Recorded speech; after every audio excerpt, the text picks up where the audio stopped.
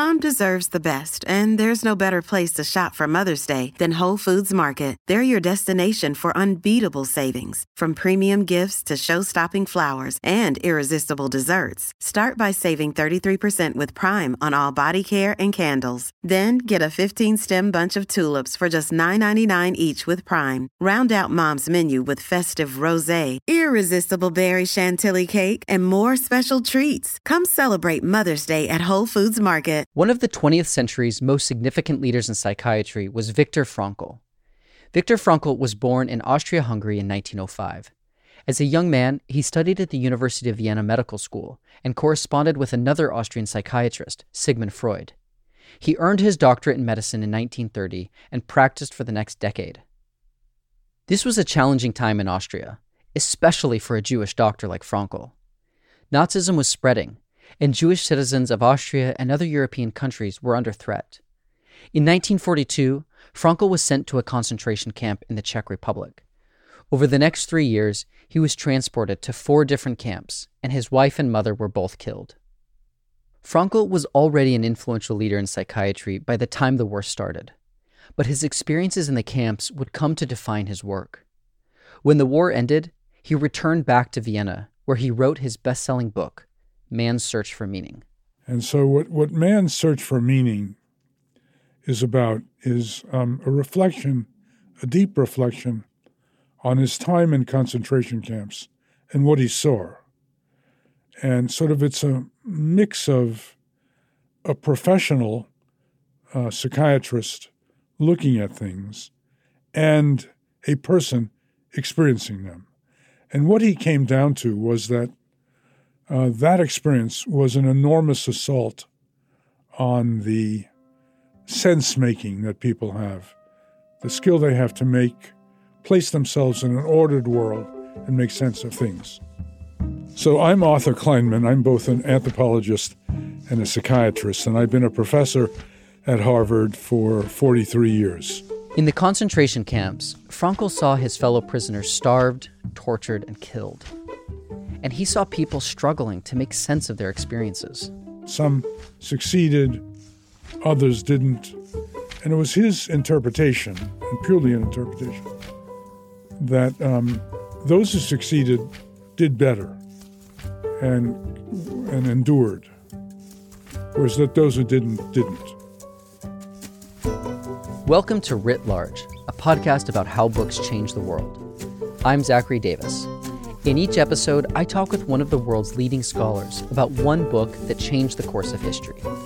For this episode, I sat down with Professor Arthur Kleinman to discuss Man's Search for Meaning. This book has been hugely popular. It was translated into at least 24 languages, and it continues to impact the field of psychiatry, including Professor Kleinman's own work. It's a very popular book. You always see it in thrift stores and bookshops. Yeah. Why do you think it I think it's because you don't have to be in the concentration camps and have that extreme experience. It's any shocking, difficult experience, any health catastrophe, any financial disaster, a social problem of serious nature. Anything confronts you with an assault on your sense of order that knocks you out of everyday reasoning and makes you search for some kind of explanation to make sense of things. Frankl published Man's Search for Meaning in 1946. Before the war, Frankl had developed a theory of psychiatry called logotherapy. Logotherapy is based on the idea that people are primarily motivated to find meaning. Logotherapy is sometimes referred to as the third Viennese school of psychotherapy, after Sigmund Freud and Alfred Adler. Freud believed that man's primary goal was to seek pleasure. Adler believed it was to seek power, but Frankl believed it was to seek meaning. According to Frankl, meaning came from 3 sources: purposeful work, love, and courage. And his idea was that making sense of your world was almost like a physiological response of your heart and lungs and the rest of your body to stress, that making sense was what you needed to do to keep going. Now, all of this is, in a sense, speculative. The scientific base for some of these things are good, for others not so good. But I think it's really important that he got at this drive toward meaning, that you find yourself in a difficult situation, it disorients you, it confuses you, and all of a sudden you try to figure out, well, how do I make sense of this? Why has this happened? What's happened? Professor Kleinman has also done work in the study of meaning-making. He studied people who had lived through the Chinese Cultural Revolution. The Cultural Revolution was a time from 1966 to 76 when Mao Zedong felt his power was slipping away in the Communist Party, and he organized a popular attack against the party so he could regain control. And during that period of time, everything traditionally valued in Chinese society was upended so that the top, in terms of the hierarchy of prestige, became the bottom. For example, teachers always have been highly regarded in China. But at that stage, students were encouraged to attack, beat, criticize their teachers. Intellectuals always were a source of moral reflection on the society. They were now reduced to almost enemies of the state, the lowest level of people to be trusted. Trouble wasn't limited to the classroom. For the first time in Chinese history, the political rulers interfered in the family. The family was always where political power stopped. And within the family, that was the domain of the people who were part of that vehicle, the family vehicle, which was seen as immortal, beginning before you came on, going on afterward, starting with your ancestors, going on to your descendants, and your place in it was temporary, okay? It was like this immortal vehicle that represented the civil side of society. Professor Kleinman completed his studies in the 1970s and 80s and published his findings in a book called Social Origins of Distress and Disease. He found that the people he studied all had similar physical symptoms. The symptoms they had principally were dizziness, pain, and fatigue. And the diagnosis they were given, in Chinese it's Shen Jing Shuai Ro, or in English, neurasthenia. In 1869, an American neurologist, George Beard, invented the term, trying to make sense of why people seem to come apart under the stress of what he thought were civilizing movements. So even as early as 1869, there was a sense that America was leading the world in building a new society. And there were these people falling by the wayside who didn't seem to have the energy to continue in this very high energy setting. And that term was picked up by the Chinese either from medical missionaries or others, and then used to relate to many different conditions that we would in America call depression, anxiety, other problems. They had sort of a reactive sadness, we would say. They had been injured by the Cultural Revolution. Today, probably most of them would be given the diagnosis at that time, if we could move that time right to now, PTSD, because their central issue was trauma, usually psychological trauma, sometimes physical trauma. And these people were also experiencing what Frankl had described. And so in the Cultural Revolution, you had all these terrible things happen. Students attack teachers, children attack parents, wife and husband go after each other. And literally the values were turned upside down, and people were trying to make sense of this. And those three symptoms I mentioned were an indirect way, because you couldn't be too direct in criticism or you would have gotten into trouble with the political authorities. But the dizziness meant the dizziness of the political campaigns, which had made people vertiginous in terms of understanding where they stood in the world. The pain was the pain of being attacked.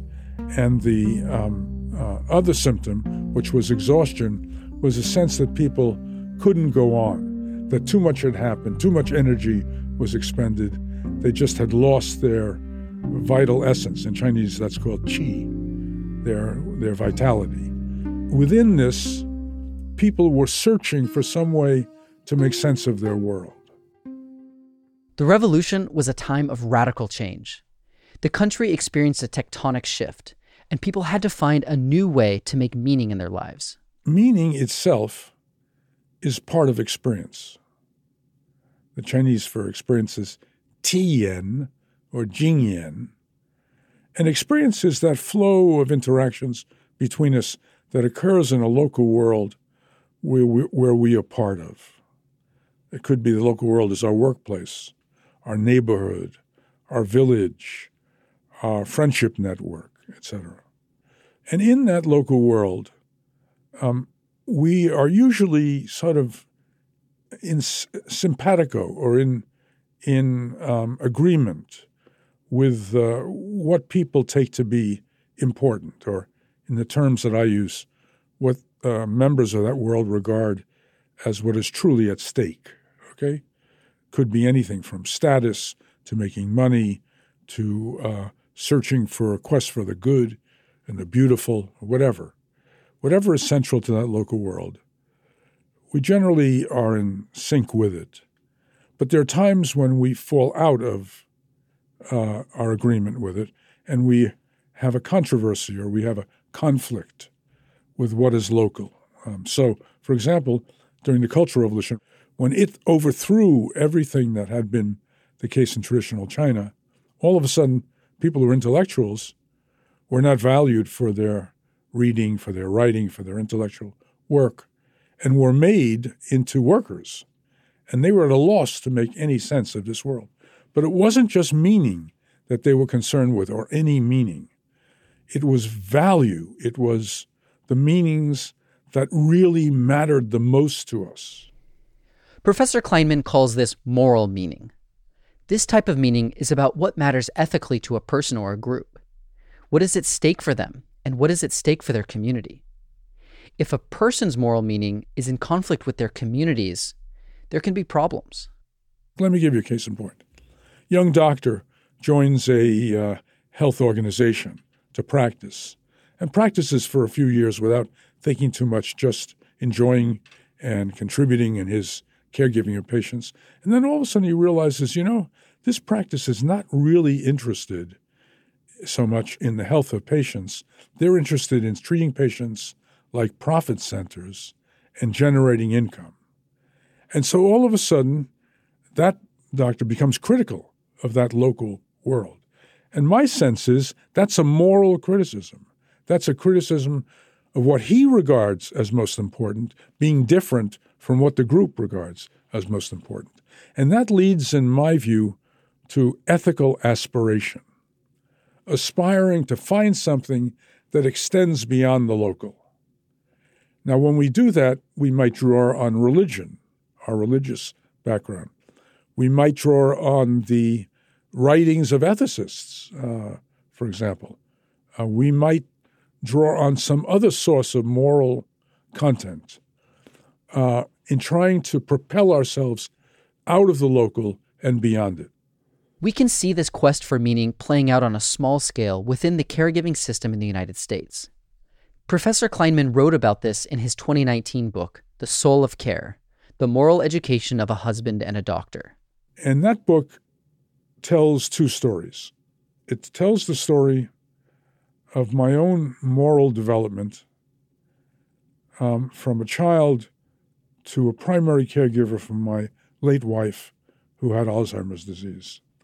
And it also tells a story of caregiving in our time and of how people who look like the people that Frankl was interested in, anyone who had such a serious rebuff from life that they felt devastated and lost, how people have come to deal with this, not just with a quest for meaning.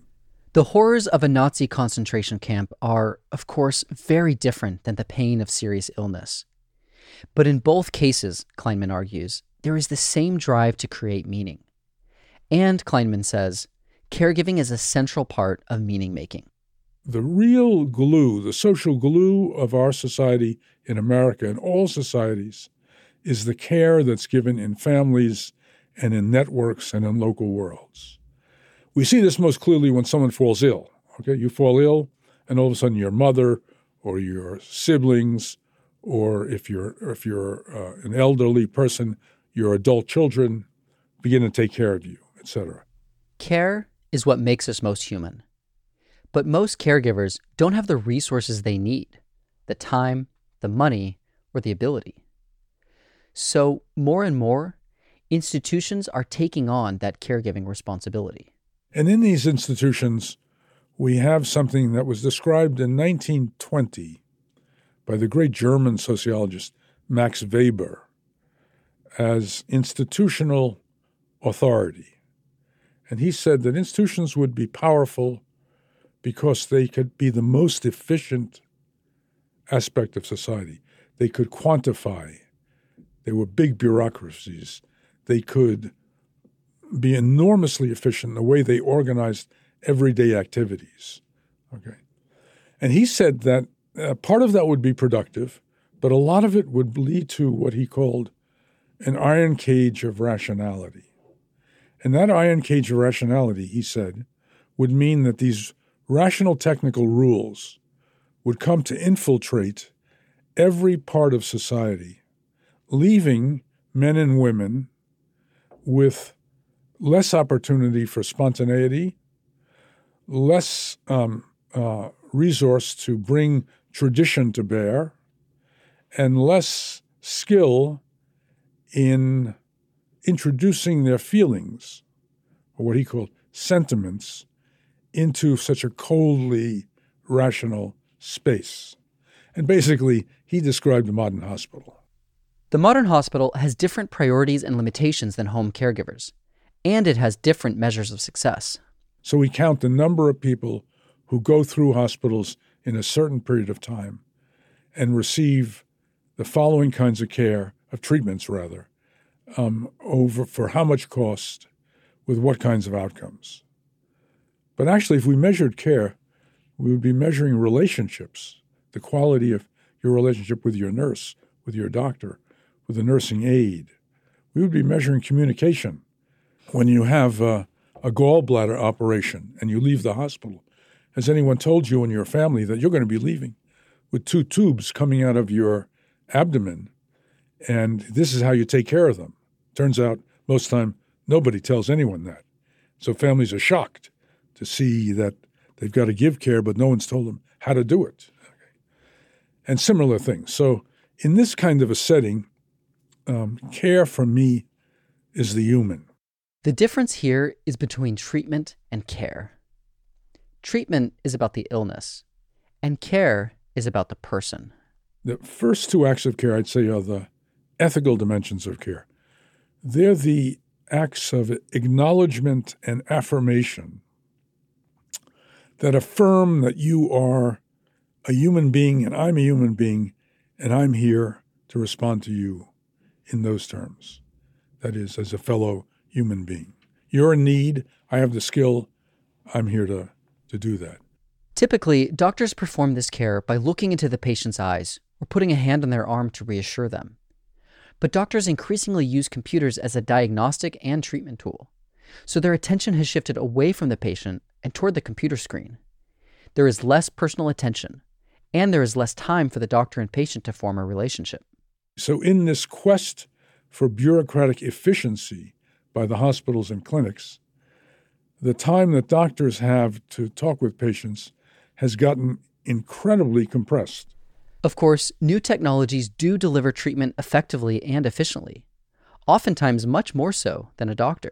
So today, when we have so many precise tests of bodily function, from the amount of blood that your heart puts out, to the way that your kidneys work, to your status of your liver, that no doctors today truly believe that their physical examination is going to produce the kinds of results that the technical equipment can produce. Hence, you get either a cursory or almost no physical exam. But something is lost in that. because the physical exam was always the point at which the laying on of hands occurred. That was the human connection between doctor and patient. That had a physiology all of its own associated with the placebo response and other sorts of things. And so that's been diminished. And over the whole, medicine and even to some degree nursing are losing care as their central activity. This is a problem in institutional care settings, but families still take on much of the caregiving work. This was the case for Professor Kleinman. So my wife took care of me for 36 years. And then for the last 10 years of our marriage, from 36 years to 46 years, I took care of her. And her Alzheimer's disease was early onset, started in her late 50s rather than in her 80s.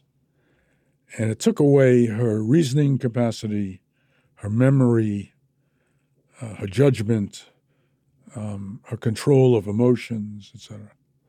But it also did another thing, which was that having started in the back of the brain, in the occipital lobes that are responsible for making sense of visual images, she became functionally blind as well.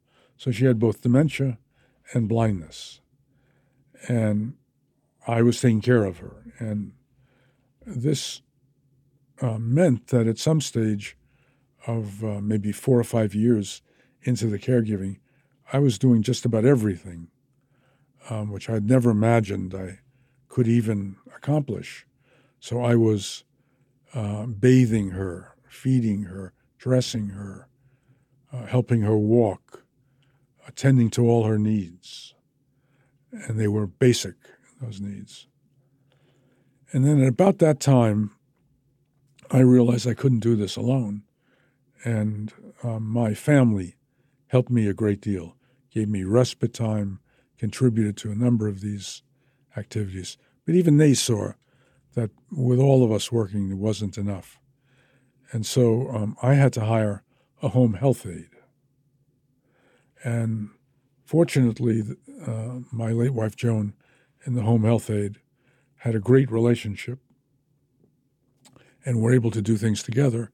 And so we settled for a number of years into a situation in which my home health aide worked from 9 in the morning till 5 in the afternoon, and I worked from 5 in the afternoon till 9 in the morning.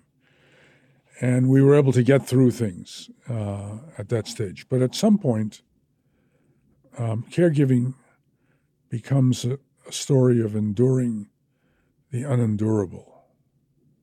It's so difficult, it's so trying, so upsetting, so frustrating. And it leads the caregiver to some of the same questions that Frankl raised.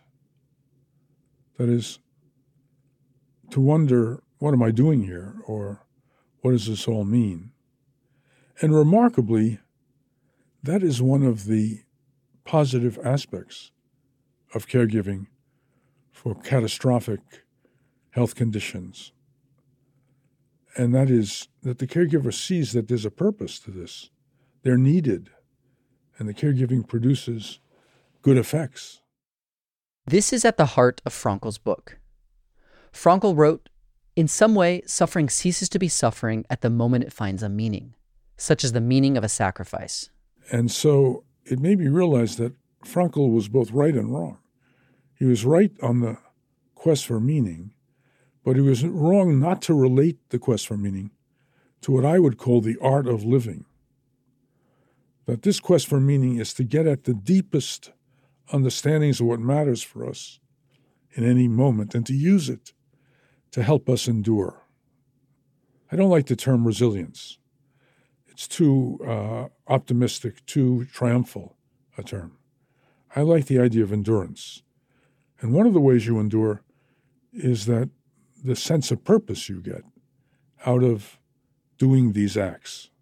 That this is, in a world so filled with cynicism and meretricious things around us, this is one of the things you can commit yourself to and feel authentically that this is something fundamentally good. And so that's the final dimension of the book, which is that caregiving is one of the ways of doing good in the world. And it teaches us the importance of doing good in the world. It's about helping people one at a time. It's about building and sustaining family and friendship relationships. It's about helping people in real need. Frankl introduced a new theory of human motivation. People strive to make meaning, and they find meaning in purposeful work, love, and courage in the face of difficulty. His influence can be seen across the field of psychiatry, including in work like Professor Kleinman's. Writ Large is produced by Galen Beebe, Jack Pombriand, and me, Zachary Davis. We get help from Farron Dew, and our intern is Liza French. Our theme song is by Ian Koss. You also heard music in this episode from Blue Dot Sessions.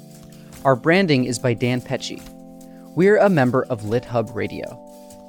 Writ Large is a Lyceum original production. Join our discussion room in the Lyceum app to share your thoughts and hear what other listeners are saying. You can also find us on Twitter @WritLargePod and on our website, writlarge.fm. There, you'll find transcripts and links to the books we discussed. Thanks for listening. See you next time.